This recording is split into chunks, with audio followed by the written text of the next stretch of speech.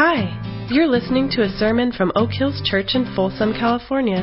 We're so glad you're listening. If you'd like more information, you can visit us online at oakhills.org or phone us at 916-983-0181.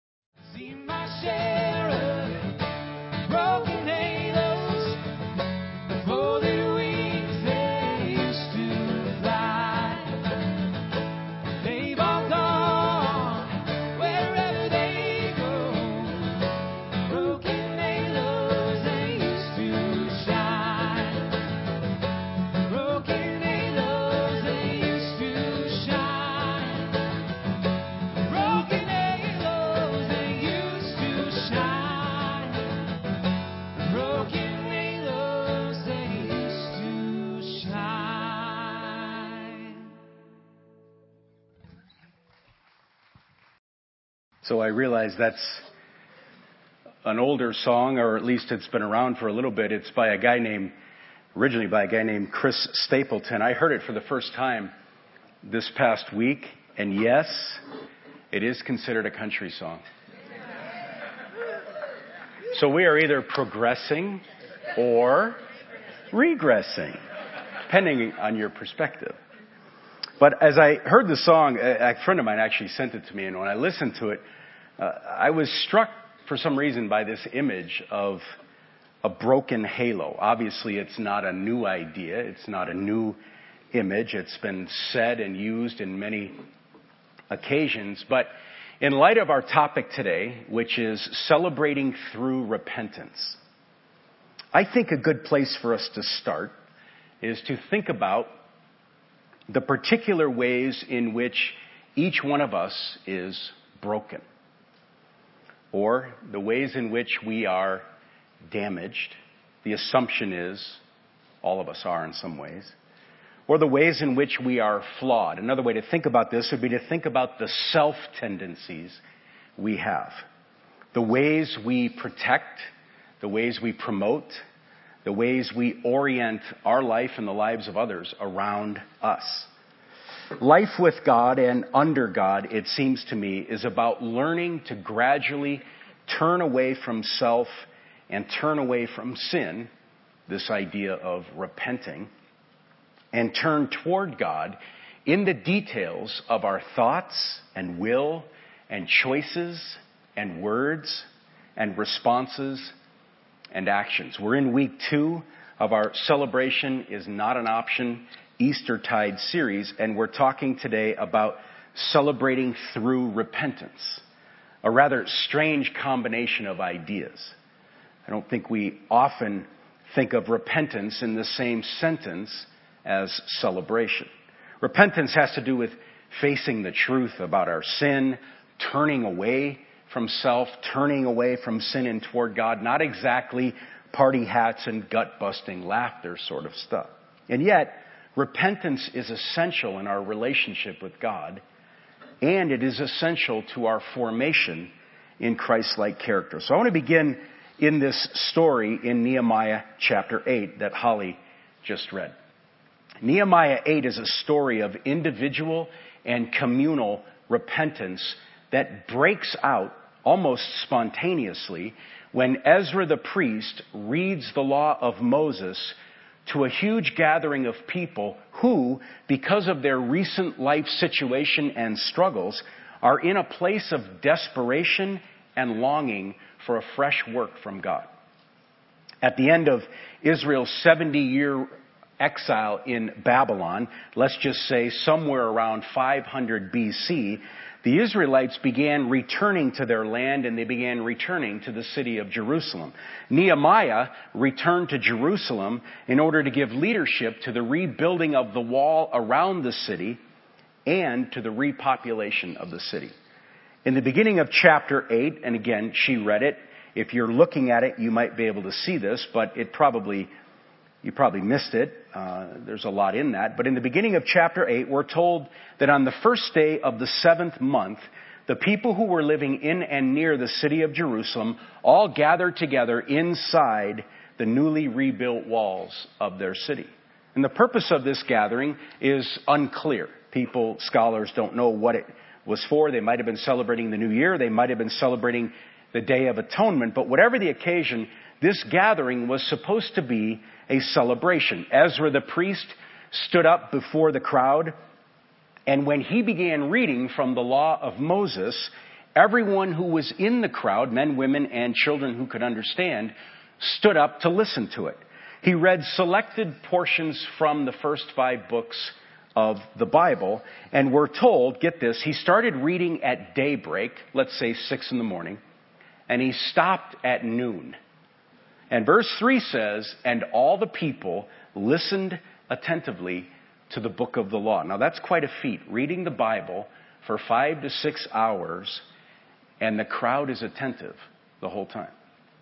Verse 6 says, Ezra praised the Lord, the great God, and all the people lifted their hands and responded, Amen, Amen. Then they bowed down and worshiped the Lord with their faces to the ground.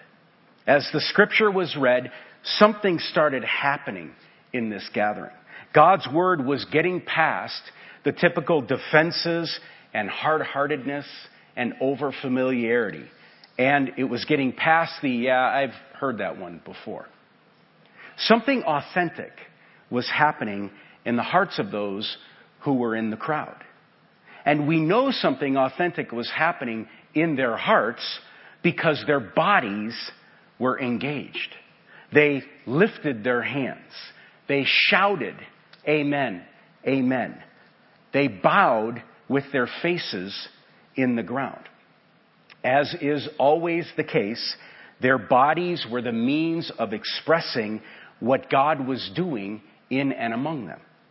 Now, there were priests, we're told, who were out in the crowd, sort of wandering around, and they were explaining the things Ezra was reading in the words of the law. So they were explaining what he was saying. They were answering questions, maybe selling concessions, who knows. But they were helping people discover the goodness of God's truth. And verse 8 said they made it clear so people understood what was being read. And then in verse 9, Nehemiah and Ezra and the priests start telling everybody in the crowd, quote, this day is holy to the Lord your God. Do not mourn or weep. For all the people had been weeping as they listened to the words of the law. There's something stirring. There's something happening. And once again, their bodies displayed what the Spirit was doing in their inner being because they wept. See, this is an awakening that's taking place with the people of God. People are starting to face their own brokenness. God is doing something real in and among them, and He is doing it as they are gathered together under the Word of God. It's a very stirring and fascinating story. And then we come to the end of it, verses 10 through 12. Nehemiah said, go and enjoy choice food and sweet drinks, and send some to those who have nothing prepared. Remember, he's talking to a bunch of people who are weeping. This day is holy to our Lord. Do not grieve, for the joy of the Lord is your strength. The Levites calmed all the people, saying, be still, for this is a holy day. Do not grieve.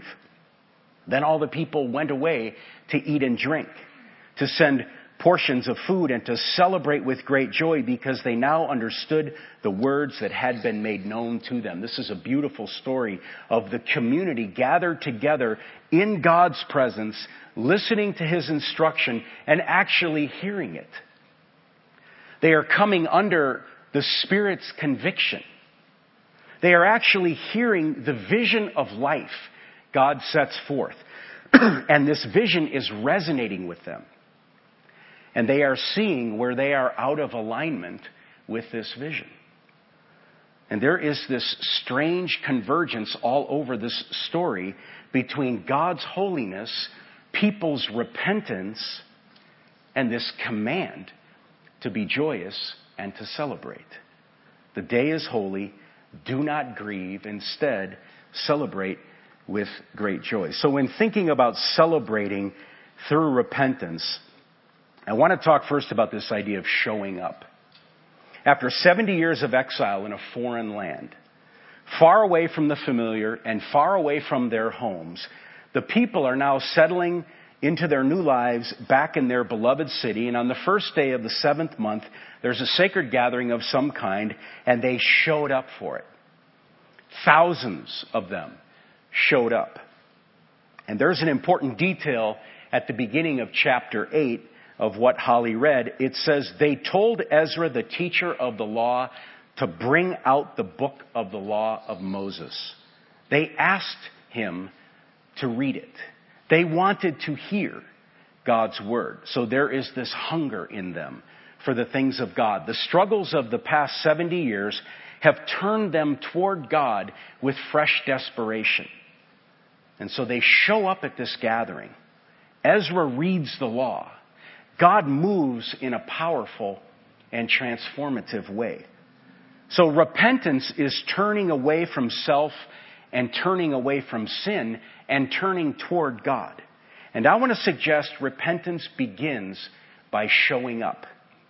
Meaning, making the time and taking the risk to put ourselves in situations where the Spirit of God can speak to us and the Spirit of God can do His work in us. Showing up means putting ourselves in contexts where God can be encountered and heard and experienced. For the Israelites, it was showing up at this gathering. It was asking to hear the word of the Lord. It was listening attentively when it was read. Showing up, in other words, means being intentional. However much we can be, or however little we can be. We can say it this way. To show up means we get in the path of God's Spirit. We are purposeful about stepping into settings where there's an opportunity to hear from God and turn toward Him. Now, obviously, God can get our attention anytime and anywhere, and we can reach out to Him at any time and anywhere. But the Bible and history and experience suggests there are some proven means in which the Spirit of God will meet us and speak to us and awaken us. This rhythm we have of gathering together on Sunday is certainly one way we can show up. And that's all I'm going to say about it, because I don't want this to feel like, oh, I get it, it's a trick. You're going to get us to come more often because they came and blah, blah, blah. I'm not even going to go there. But this rhythm, well, I guess I just did go there. But this rhythm is one of the gatherings. This gathering is one of the rhythms where we believe the Spirit of God does something. The practice of engaging with the Bible during the week is another one of these practices. We read it. More importantly, we let it read us. And we think about what's there. And I can't explain this, but the Spirit does something in that process. The practice of honest conversations with others about our journey with Christ is another means of getting in the Spirit's path. Something happens when we sit with a friend and explore matters of the heart together. Something happens when we sit with a friend and talk about where the Spirit is at work in us. We ask each other the question, how is your soul? What is the Spirit teaching you? Where is He nudging you these days? Where are you cooperating with the nudge? Where are you resisting the nudge? This all may seem rather daunting, this whole idea of repentance, but it really begins by stepping in. It begins by showing up. And we need to say it. It begins by putting forth some effort, and it probably won't begin if we don't. We get in the Spirit's path. We're intentional. Secondly, as we think about repentance, I want to talk about this idea of being open. The Bible is clear. Knowing God in an authentic way requires repentance. Those two words are important. It requires repentance. Mark 1, verse 15, Jesus says at the very beginning of His ministry, the time has come, the kingdom of God has come near. Repent and believe the good news. It is a new day. The reign of God is now available in the person of Jesus. He is God in the flesh, and He will show us what life can be like with Him and under His gracious leadership. And the starting point of this new life is to, in Jesus' words, repent. And we absolutely have to get this.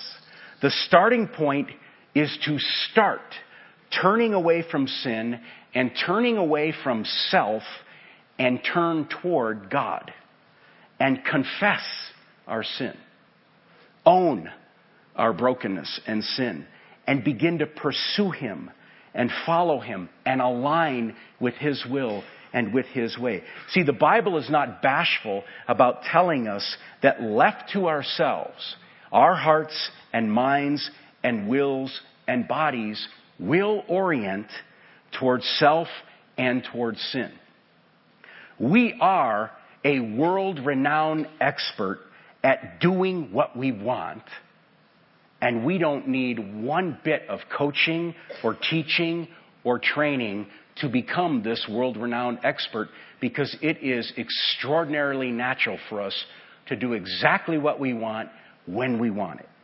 So we will choose to go our own way and be our own God and write our own truth and interpret it our own way and construct our own path to God. And to repent means we start turning away from this self-directed life. And we turn toward God and toward the life He offers us in His kingdom. So repentance always involves a decision to move toward God and deal on His terms. But I want us to camp for a minute on the fact that repentance is not a one-time decision.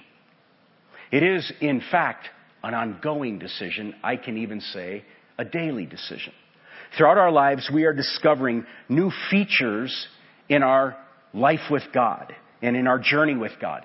We are learning finer details of the kingdom way. And so repentance is an ongoing process of turning away from self and turning toward God. We don't just do this once. Now, this may be so obvious we may have missed it, but the people, the crowd in Nehemiah chapter 8 are the people of God. The ones having an awakening, the ones who are under the conviction of the Word of God are the people of God. These are not pagan barbarians. These are the Israelites. They have faith. For all of their lives, they've heard the stories of creation, the fall, the enslavement in Egypt, the exodus out of Egypt. They've heard the stories of the conquest of the promised land and the countless ways God demonstrated His presence with them and His plan for them. And they are all well aware of how their ancestors stumbled around throughout their history and how they themselves tried and often failed to trust God and follow Him. And so they have constantly turned away from God and back toward their own self-oriented impulses and cravings. These are the people of God, but they have constantly turned away from God and back toward their own self-oriented impulses and cravings. And whenever this has happened, the worship of God was relegated to the back burner. Self became more important than God until the heat got hot enough, and then they repented and turned back toward Him. And this goes on and on and on with, and don't miss this, the people of God. The people who know all the stories. The people who are there when the gatherings happen. Repentance was to be ongoing. We drive to San Francisco far too often than I wish we did. And it is not difficult to memorize the route from here to the city. It gets ingrained pretty fast. Highway 50 to Highway 80, over the Bay Bridge, and turn right. That's the basic deal. But there's this thing called a Waze app I came upon some time ago. And supposedly it tells one the shortest and the quickest route to, for example, a place like San Francisco from Sacramento. So this thing about this Waze route, it always has a different idea. Always an unexpected twist in the directions.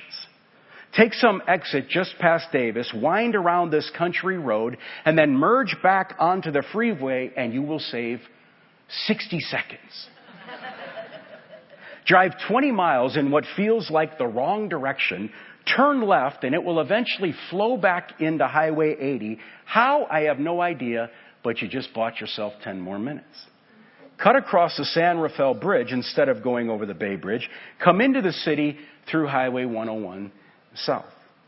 When we travel to San Francisco, I instinctively and without thinking about it, plan and expect to take Highway 50 to Highway 80 across the Bay Bridge and turn right.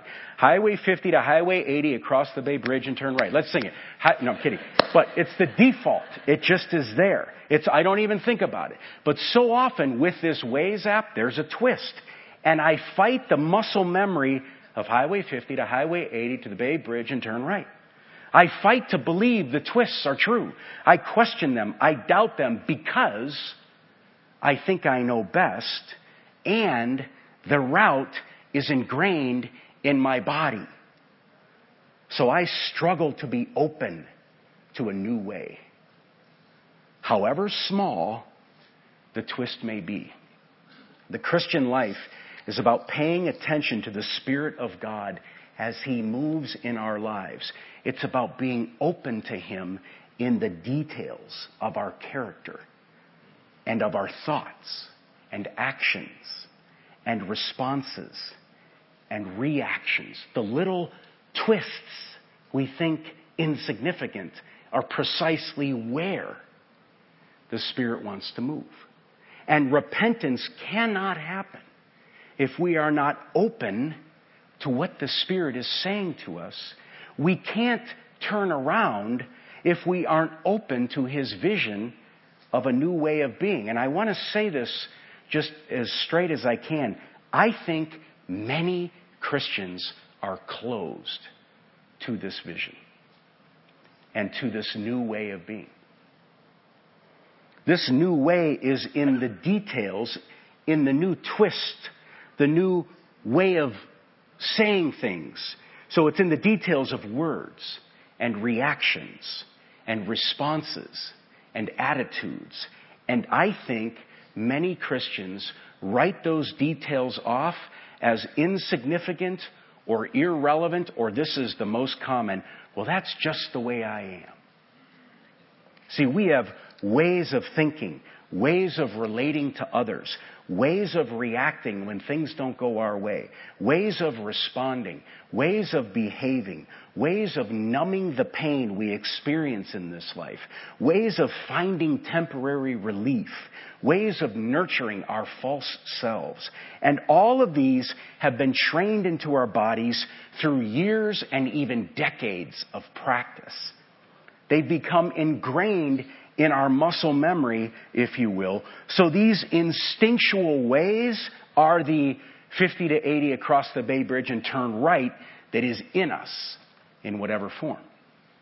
They have been our way of thinking or doing or numbing or reacting or relating for so long, we don't even realize they are misaligned with the kingdom of God. It never crosses our mind that these ways we think are just how we are really not what God intends for us. It doesn't occur to us that these automatic responses are not just part of our personality. They are actually manifestations of our false self. New and uncomfortable and risky situations have a stellar way of revealing our false self tendencies that we have trained into the muscle memory of our bodies. Now, for me, I'm going to give you one of mine. I've trained this into myself for decades. It's competition. Now, I could give you far more and far darker, I assure you. But I'm going to just stick with one that doesn't make me feel so bad. Competition. Competition is part of my false self because I use competition to get value, and this value secures an identity for me, at least for 10 minutes. It's a false self because it is not my authentic self. Though I have been like this since I was a kid, and I could probably say, well, I'm just a competitive person. See, but competitive is not who I ultimately want to be. whether I know it or not. And competitive is not who I was created to be. And the identity competition secures for 10 minutes is not real, and it is not lasting. It is a false self because it is a substitute for my true self and for the lasting identity I have because Jesus loves me, period. It is a false self. Why?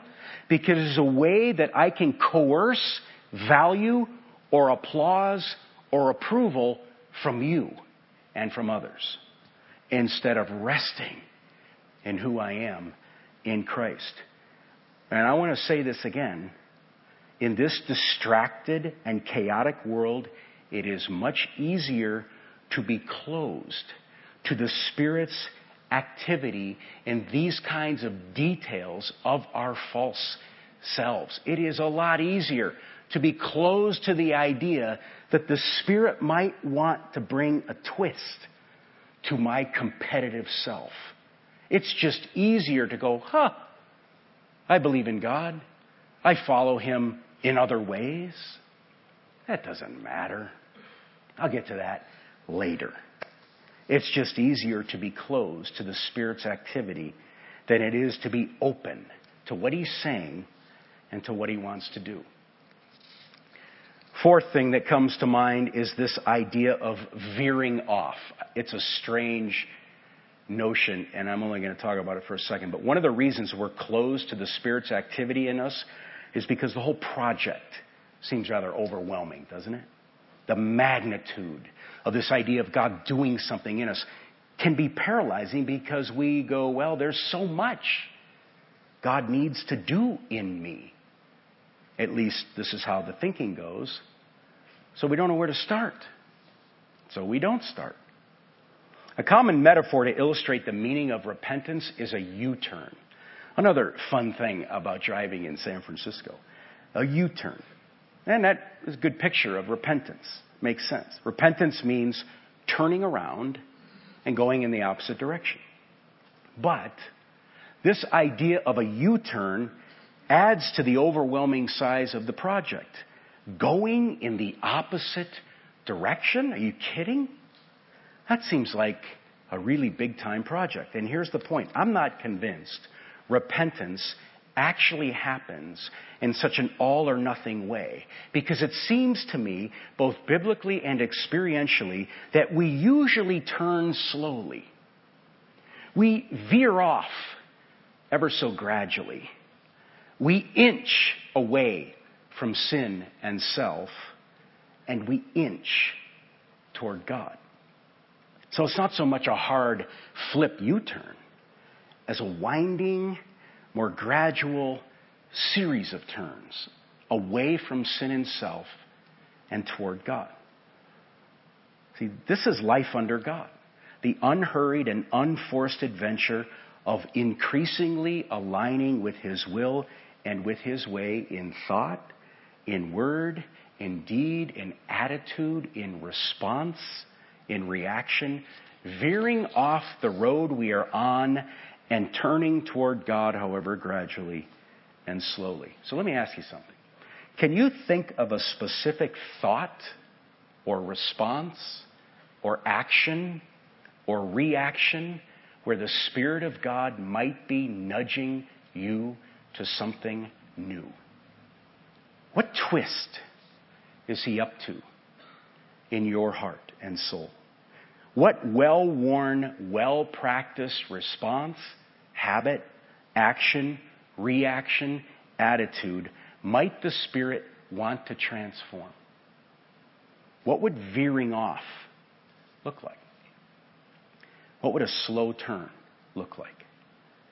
Lastly, regarding repentance, celebrate boldly. Go and enjoy choice food and sweet drinks and send some to those who have nothing prepared. This day is holy to our Lord. Do not grieve, for the joy of the Lord is your strength. I love the end of this story. Celebrate boldly because God is on the move and we are gradually turning toward Him. God's delight is our delight. And it is a delight to discover the way of truth. My question is, do you believe this?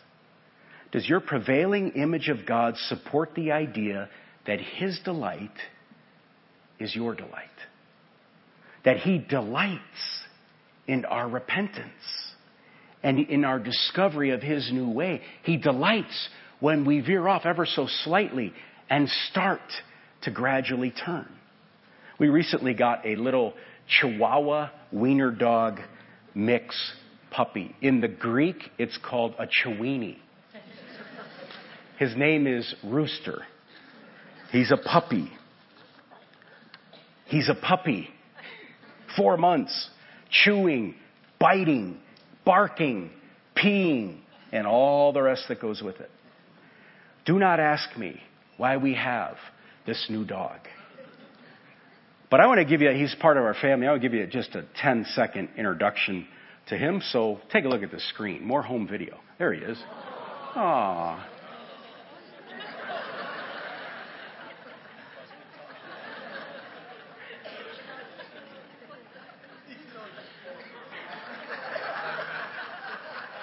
I had just asked him, Rooster, what's the meaning of life? No. He's actually not real. He's a bobblehead. So you'll get one of him when you leave today. It's our gift. All the chaos we have of a new puppy. But here's the thing. He's slowly starting to learn. Underscore slowly. And again, the point. Julie and I celebrate what he's learning. And he's a dog. We celebrate his veering off. We celebrate his gradual turn. We don't focus on what he doesn't know, or the mistakes he's made before, or what he isn't doing, or what we wish he was doing. I do focus on what I wish he was doing, so this metaphor is disintegrating right in front of our eyes. But there is delight in the small steps this dog is making in the right direction. Good boy, Rooster. Way to go, Rooster. It's about time, Rooster. No, we don't say that, but it just amazes me. It's a dog. And we celebrate his small turns. Does your God delight in the small steps you make toward him? Does he delight in that? Or does your God prefer keeping you gasping for breath in a sea of guilt over what you are not doing, and for what you haven't learned, and for how you are not what he wants you to be? God delights when we discover another piece of the journey. His delight is in our delight. When we veer off the road we are on and we slowly begin to turn back toward him and toward the way of his kingdom, our repentance is his joy. Our gradual turning is his joy. No shaming, no condemnation, no rubbing our noses in the messes we have previously made. So please find time this week to read Luke 15. Read Luke 15. If your God hammers people and rubs their noses in the guilt of their wrong, then Luke 15 will either bounce right off of you because you're closed, or it will challenge your perception of God. And it may be even reshape your perception of God. Because Luke 15 depicts a God who delights when broken people repent and celebration happens and joy overflows. You see, all of this traces back to the resurrection. Because if Jesus didn't rise from the dead, as Paul says, we are still in our sins. And we're in deep weeds. So this is a season to celebrate, even to celebrate through repentance. So one of the things we want to do is make sure, again, that we don't just talk, but that we actually do. So Manuel mentioned these bookmarks. And what the idea of these bookmarks are in your bulletin. The idea is that this is where the benediction begins. I've started the benediction because the benediction is where we are sent out to be the people of God. And this gives a lot of practical ways for you as an individual, or better, for you as a family, or you with some friends, to celebrate in this season of Eastertide. The other thing I wanted to mention is in the back of the room there is a table, and in a moment there will be some people at that table, and they are people who have decided they want to host a feast in their house, and they're inviting you to join them for the feast. You don't have to know them. They won't know you either. The idea is 12 people. I think there's 2 different dinners that are going to be happening. The hosts of the dinners will be there. 12 spots in each one to go back there. And just as a practical way to say, I'm going to feast and celebrate with others in the community. We're going to get together and celebrate who God is. These dinners are happening. There's a couple of them that are available that you can sign up for this week. We'll have some the next couple of weeks as well. I would encourage you to stop by the table. It's a great way to get to know some other folks, and it's a great way to put into practice this idea of celebration. So before you leave, there is food in the back table to hang around with. And as you leave, may the joy of our risen Savior be with you all. Thanks for coming.